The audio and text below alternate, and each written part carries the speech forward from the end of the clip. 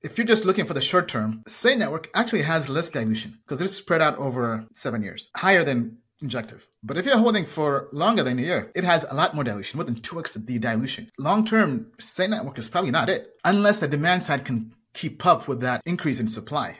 Hence why tokenomics matter.